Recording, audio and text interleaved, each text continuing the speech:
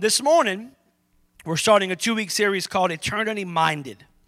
And last week, I talked about how the greatest thing I will ever hear is going to be when I stand before Jesus and hear him say, "Well done, good and faithful servant." That's going to be the greatest thing I ever hear.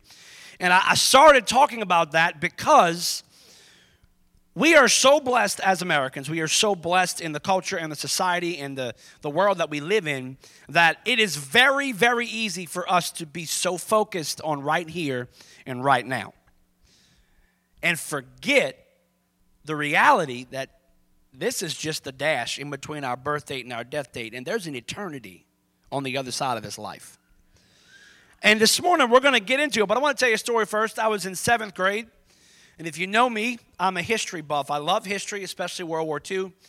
And my 7th grade teacher absolutely loved the LA Dodgers. And so she made this game for our test review that we would play baseball.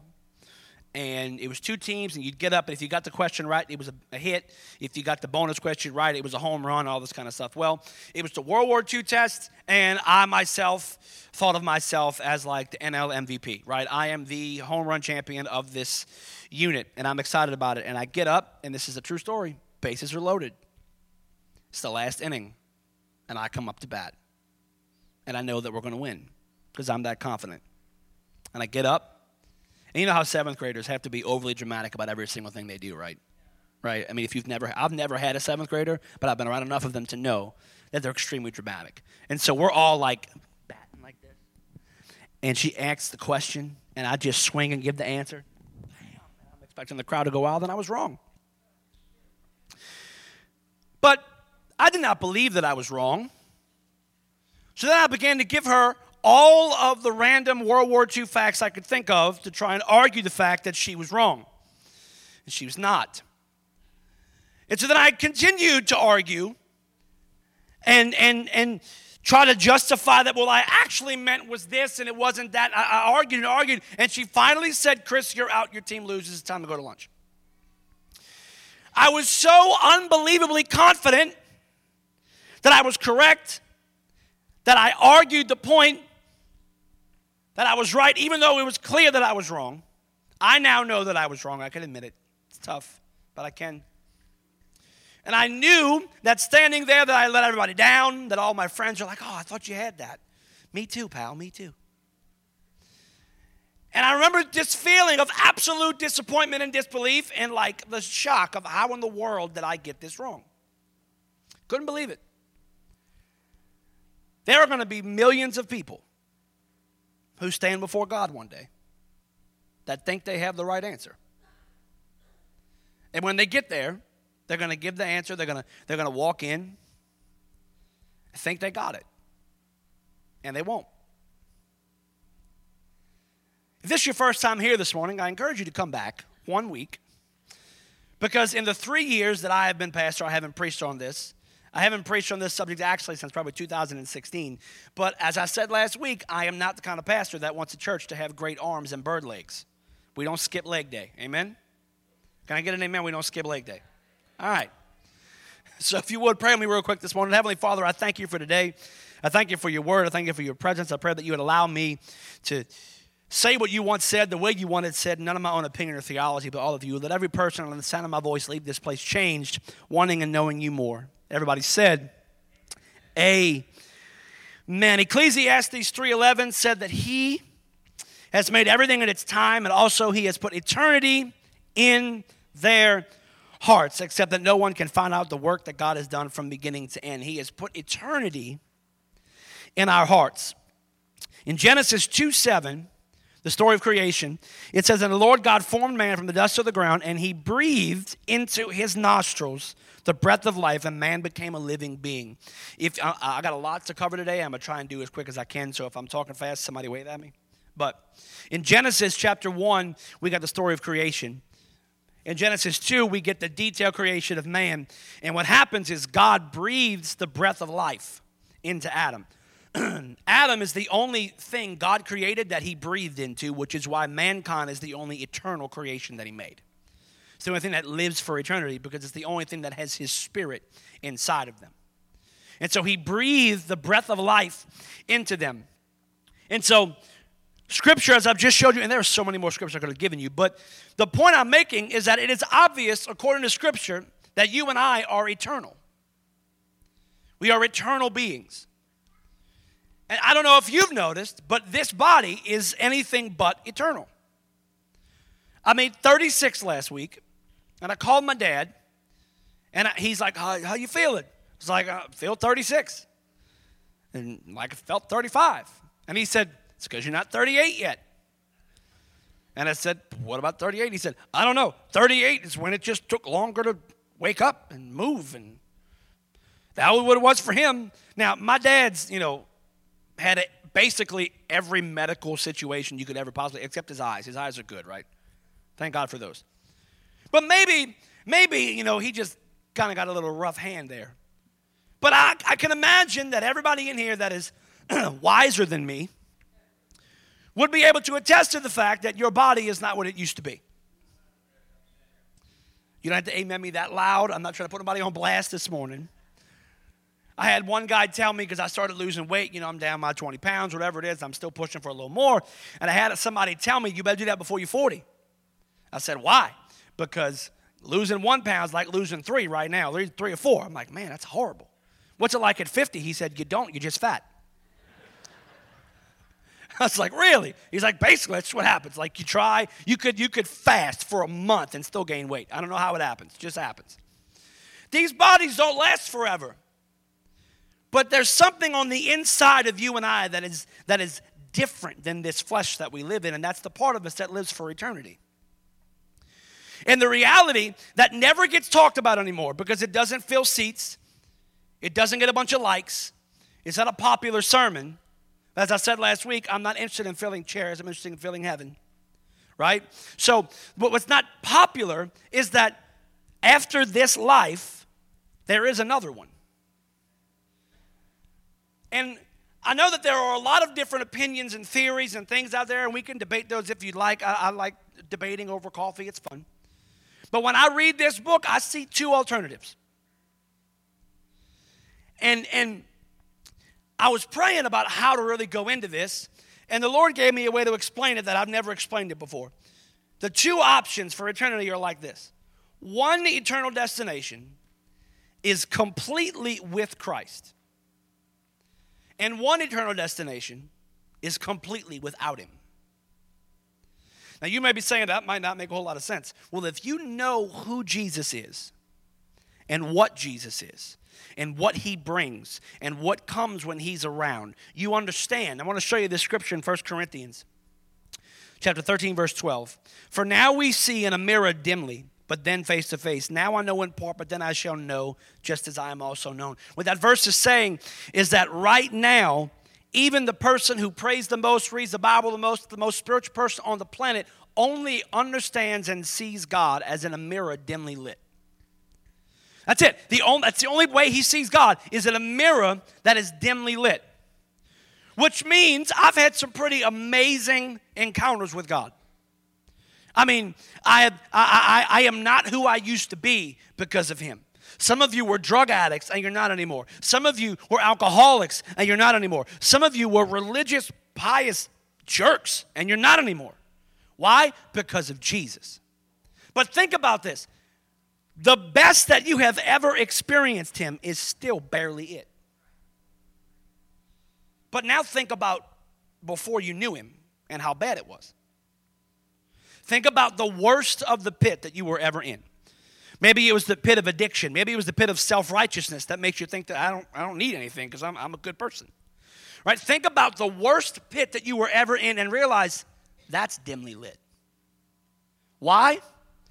Because see, right now in this life, the Bible says today is the day of salvation. So you and I still have the choice to put our faith in Jesus. And we have that choice until the moment we stop breathing. The thief on the cross lets us know that it could be our dying breath and he'll save us. Which completely flies in the face of all the works things that people say you got to do. He saved the thief on the cross. There have been countless people who have given their life to Jesus on their deathbed.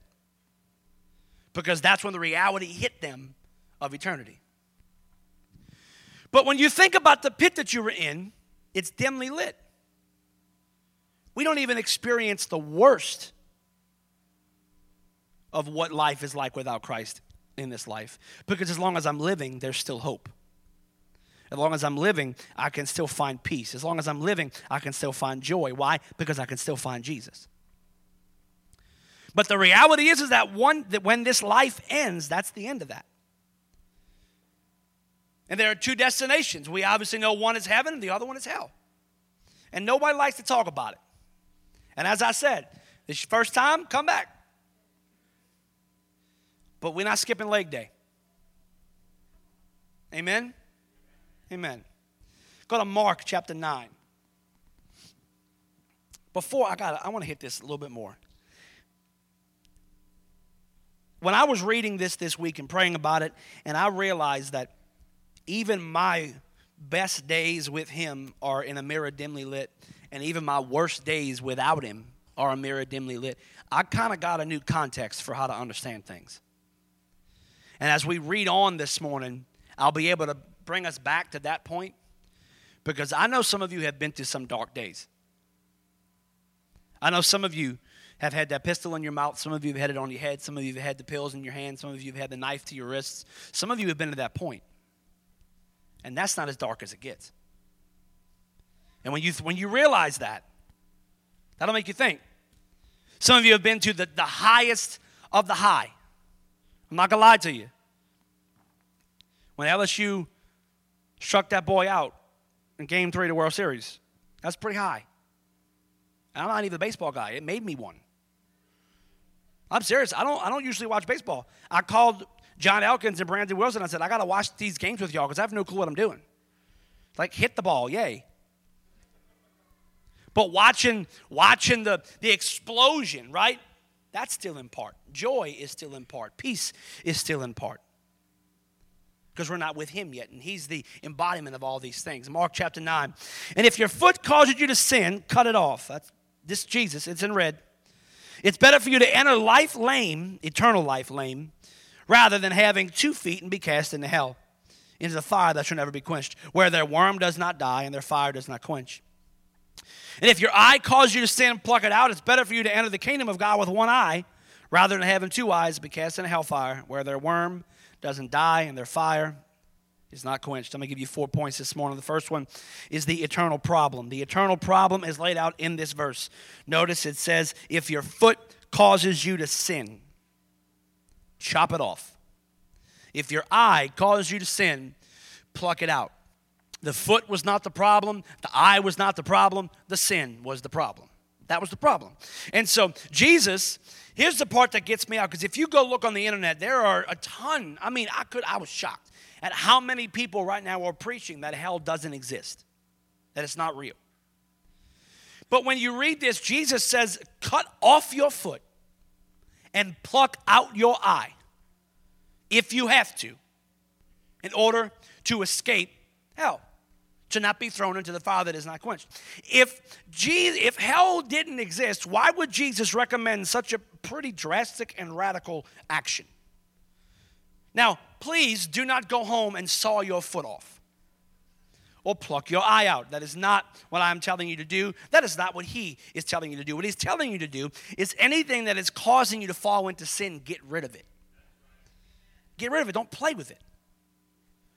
That's like the kid who plays with a loaded gun or the alcoholic that still hangs out in the bar. Don't do it. He's saying, do not play with this stuff because no man is promised tomorrow, much less his next breath. Don't play with it. And so the first thing is the eternal problem. I don't know if you've ever seen the show The Walking Dead or any zombie movie really, but it's especially kind of explained in The Walking Dead, right? And if one of the characters gets bit on a limb, what do? They take a machete and they hack the thing off. It's pretty gruesome. But the reason they do it is because they got to cut it off as soon as possible to keep the infection from getting into the rest of the body. And if they cut the arm off or they cut the leg off fast enough, the infection won't spread. Sin is the infection. Sin is the infection. And every single person is born with it. And there's nothing we can do to get out of it. I sin differently than you. You sin differently than me. One of my favorite words is the word proclivity. The word proclivity is simply a leaning or a tendency. That's why, like myself, I have never once in my life ever been tempted to smoke weed or do any kind of drug at all. It was never anything in me at all. I was like, that sounds like a good idea. I'm going to go do that today. That was never the issue. I would 100% be the lead singer in a cover band getting plastered every night, if not for Jesus. That's what I would be, because that's where I lean. You see what I'm saying? So we get lost in sin and the semantics of things. Just talk about it for what it is. And Jesus is saying, cut it off. Do whatever you got to do to cut it off. That's the eternal problem, is sin is there. What is sin? Sin is simply anything that disobeys the word of God. In Genesis, when Adam eats the fruit wasn't sin. The fact that he disobeyed God was sin. We don't set what sin is. This sets what sin is. The word of God sets what sin is. It's our job to obey it. That's it. It's simple. It really is. We can debate it if you want, but it really comes down to that. The second thing is the eternal punishment. We got the eternal problem. Now we got the eternal punishment. Romans 3:23 says, for all have sinned and fallen short of the glory of God. And Romans 6:23 says, for the wages of sin is death, but the gift of God is eternal life through Christ Jesus our Lord. The wages of sin is death, which is why this body is going to die, as we said earlier. We're eternal beings, but death isn't attached just to this body. My soul, my emotions, who Chris is, Psalm 139 says that he saw me. He saw my substance while being yet unformed. That means who I was, my personality, my purpose, my calling existed before this body did. God put me in this body because this body, apparently, for whatever reason, with this bad hairline and everything, this body is what I needed to accomplish his purpose. I was talking to somebody the other day. They were talking about how, what is it like, because my birthday was last Sunday or whatever. I'm like, yeah, well, the hairline thing kind of bothers me, but thank God I can grow a good beard. Because if I couldn't grow a good beard, I don't know what I would do with myself. I'm serious. This hairline and no beard? Thank God Cliff got the hairline right. Because they can't grow a beard to save their lives. But they're working on it. We're praying for them. Hallelujah. But this body is not eternal. I am. But just like sin kills this body, sin will kill me for eternity. Because sin kills everything. It just kills everything. Now, we got to look at and again, this is we're not skipping lay day. Look back at Mark chapter 9. We're going to go to verse. I don't have the verses on here. Go back to 43. I'll find it for you. Go to 44, sorry. Do me a favor. We're going to go to English class real quick. English class. T-H-E-I-R is the possessive personal pronoun. It's speaking to an individual. I'm going by their house. I'm going to their condo on vacation. It's theirs. It's not mine. It's theirs. It's personal. It's someone else's. What this is telling me is that their worm, the worm represents torment. Now see, when we study this, again, nobody likes it. But it's in here. And it says their worm, which means their torment, which tells me that when it comes to eternity without God, it's not just fire like most people think.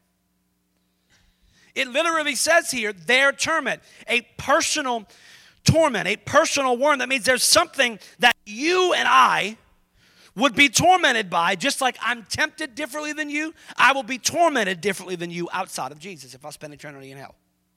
The torment itself will be different. Why? Because what may torment you may not torment me, just like what tempts you may not tempt me. But it says the worm never dies, so it never ends. Then it gets to the fire doesn't go out. Yes, there is fire there. Now, Pastor Chris, if we don't have a body, then how does I don't know. I don't. But I've been outside this past week. And I'm just going to go ahead and assume that if it's worse than that, Somebody told me at Metairie this morning, they walked outside of Walmart yesterday and saw Shadrach, Meshach, and Abednego. It's so hot, the 3 Hebrew boys is in the fire looking for the 4th man with the snowballs, right? I don't want it. It says fire. I don't want it. Some of y'all like the heat. You ain't going to like this heat. Y'all need prayer if you like it outside right now. Somebody posted, I'll still take this over 32. You need Jesus. Lots and lots of Jesus. But the fire doesn't go out. But that's not the worst part. If you remember the beginning, I said eternity completely without Christ. See, the worst part is I could be going through the most painful experience of my life. I could be going through the most brokenhearted experience in my life. And I could be an atheist. And in that moment, I could turn to Jesus and he comes immediately and grabs me and holds me. I could be lost in addiction. I could be living for myself without any regard for anybody else. And the moment I turn myself to Jesus, he comes and he brings peace and he brings joy and he brings healing to my life. But this is the difference, is while I'm on this earth, that's available. But post this life, there will be a place where there is no hope, where there is no possibility of joy, where there is no possibility of peace. Why? Because Jesus isn't there. Psalm 139 says, if I made my bed in the depths, you could find me. If I was soared among the mountains, you would be there. There's only one place that he doesn't go. Only one place. So we got the eternal problem. We got the eternal punishment. We've got the eternal reality. Hebrews chapter 9. And it is appointed for men to die once, but after this, the judgment. Everybody's going to be judged. I am, you are. I don't know when it's going to happen. Last week, I talked to you about a buddy of mine. Took me on my helicopter hunting trip last year. Got to kill my big 10-point. Went to his office to pray. Had a massive heart attack and died face first in his Bible. 56 years old. If you'd have met him, you'd have thought he's a linebacker. Big old strong man of God. Loved his family, loved his church, loved his kids, loved his grandkids. About as good of a guy as you're ever going to meet. Boom, drop dead. Why? I don't know. It says here that there's an appointed time for men to die. And then the judgment. It's important that you understand something. One of the biggest questions asked in regards to talking about hell, it's quiet in here. One of the biggest questions regards to ask about hell is, how could a loving God send someone to hell? It's a valid question if you're not like a student of Scripture, or you're not somebody who's it's a very valid question, because when you talk to most believers, we're always talking about the love of God, how great God's love is. God loves you so much, which this is obviously true. So when we talk about this side of things, like, well, how could a loving God ever do that? And I'm here to tell you, he doesn't. God has never sent anyone to hell, any human being. He'll send the enemy to hell. But he's never sent a person, ever. Sin, listen carefully, sin is destined for hell. Sin is destined for hell. And if I choose sin over Jesus, I will be punished with sin. It's really that simple. Sin will be punished. We have this joke in our house, it's not as much anymore. But when Bethany, and really all our kids, but especially BB, when she first realized that she could empty her plate in the trash can and then put it in the sink, she thought it was the coolest thing ever. But the problem is every single thing on the plate went in the trash. No matter what it was. And she would sprint running and just, slam dunk it, and then throw it in the sink. Wham! She'd throw it. I can't tell you how many forks and spoons and cups and full-on plates we dug out of the trash. Why? Because if it was on the plate, it's going in the trash. If it's got sin, it's going in the fire. So we've got the eternal reality here. If sin rules in my life, if I choose sin, if that's the life that I choose to live, I'm not talking about perfection. I'm talking about if I just say, I want this over Jesus, I'm making the decision. I heard an old preacher say one time, one of my favorite verses of Scripture, Luke 19:10, where Jesus is in the garden and he prays, not my will, but yours be done. When we say no to Jesus, what we're telling God is not your will, but mine be done. And then when we stand before him, after we've rejected him, he says, not my will, but yours be done. And we get to live with the choice we made. So we've got this eternal problem, we've got this eternal punishment, and we've got this eternal reality. But I'm here to tell you that there's an eternal solution. There's an eternal solution. Hebrews 9:27. And it's the same verse we just read, but we're reading the next one too. And is appointed for men to die once, but after this the judgment. So Christ was offered once to bear the sins of many. To those who eagerly wait for him, he will appear a second time apart from sin for salvation. Every person will be judged by their works. The only difference is I will not be judged by my works. I'll be judged by his. Why? Because I've put my faith in Jesus. And so when God looks at me, he doesn't see what I've done. He sees what he did. And there is no one deserving of eternal life with God because all have sinned and fallen short of the glory of God. But because I've placed my faith in Christ, because I've gone to him and say, I know that I can't do this right. I know that I am incapable of living the way you want me to live without you. But I'm surrendering to you anyway because I believe that you died on the cross for my sin and you rose again 3 days later. I'm going to put my faith in you. And when that happens, God no longer sees the sin that I have committed. He sees the shed blood of Jesus from 2,000 years ago applied on my behalf. And see, the eternal solution is that though all have sinned, one man didn't. And he died so that we wouldn't have to. John 3:16. For God so loved the world that he gave his only begotten Son, that whoever believes in him should not perish but have everlasting life. Well, Pastor Chris thought he said everybody dies. You know, this body expires. But 1 Corinthians said that death, oh death, where is your sting? One day I'm going to cross from this life into the next, and it's not going to hurt. There's going to be no fear involved, no concern involved. Because I'm in him. And he already defeated death. For God did not send his Son into the world to condemn the world, but that the world through him might be saved. He who believes in him is not condemned, but he who does not believe is condemned already because he has not believed in the name of the only begotten Son of God.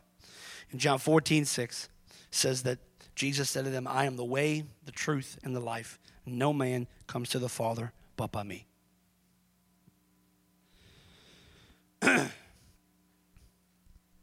I'm not a perfect person. Y'all have heard me talk about me in traffic. I am not a perfect person. If you've watched the Saints game with me, I'm not a perfect person. You watched the LSU Bama game with me, I'm not a perfect person. Sometimes if you're in my house and my kids are cutting up and you hear me from outside, you'd be like, he definitely ain't a perfect person, for sure. We know that. But I can tell you what I am is I'm saved. I'm not saved because of what I've done. I'm saved because of what he did. I put my faith in Jesus. A song I've been singing a lot lately is, I can't think of the name of it now. Wow, that's awesome. Promises. Don't you love when that happens? You go to make a statement and poof, it's gone. 36, right? I guess. I put my faith in Jesus. my anchor to the ground, my hope and firm foundation. He's never let me down. Y'all, I don't have all the answers. I don't have it all figured out. I just did a funeral a few weeks ago for Brother Russell Pratt. He came here, faithful member. He came here to the very end. It's the only person I've ever heard tell death it had to wait till he got back from his concert. He legitimately sat right there at the doctors. He told me, the doctors told me I'm not going to live through the weekend, but I told him that's not going to work. I got tickets to Casting Crowns on Monday night. So it's going to have to wait till after that. I guess I'll square up with him Wednesday. And he died Thursday. That Thursday. I just did his funeral. And as I stood there, and I could talk about the grace and mercy of God because I knew Brother Russell's heart, but in all reality, I didn't know for a fact his heart. Because I'm not Russell. I'm not God. No one knows where you actually stand with Jesus. Nobody does. When I do funerals for believers, I stand up and I stand on the faith that I watch them live and I watch them display and I watch them walk out. I stand on it, but the truth is that they could have been far from him in their heart. On the flip side, somebody who lived like a heathen, hated God. I'm not going to stand up and say, I know they're in hell. I'll never do that. Why? Because the grace of God is strong enough that if that last breath had Jesus on it, they were Jesus. Well, Pastor Chris, what do you mean by that? I'll settle it when I get there. But what I do know is that while I have breath in these lungs, I'm going to make sure that people know about the saving grace of Jesus Christ. Because it's by him that I'm anything good. Would you bow your heads with me this morning?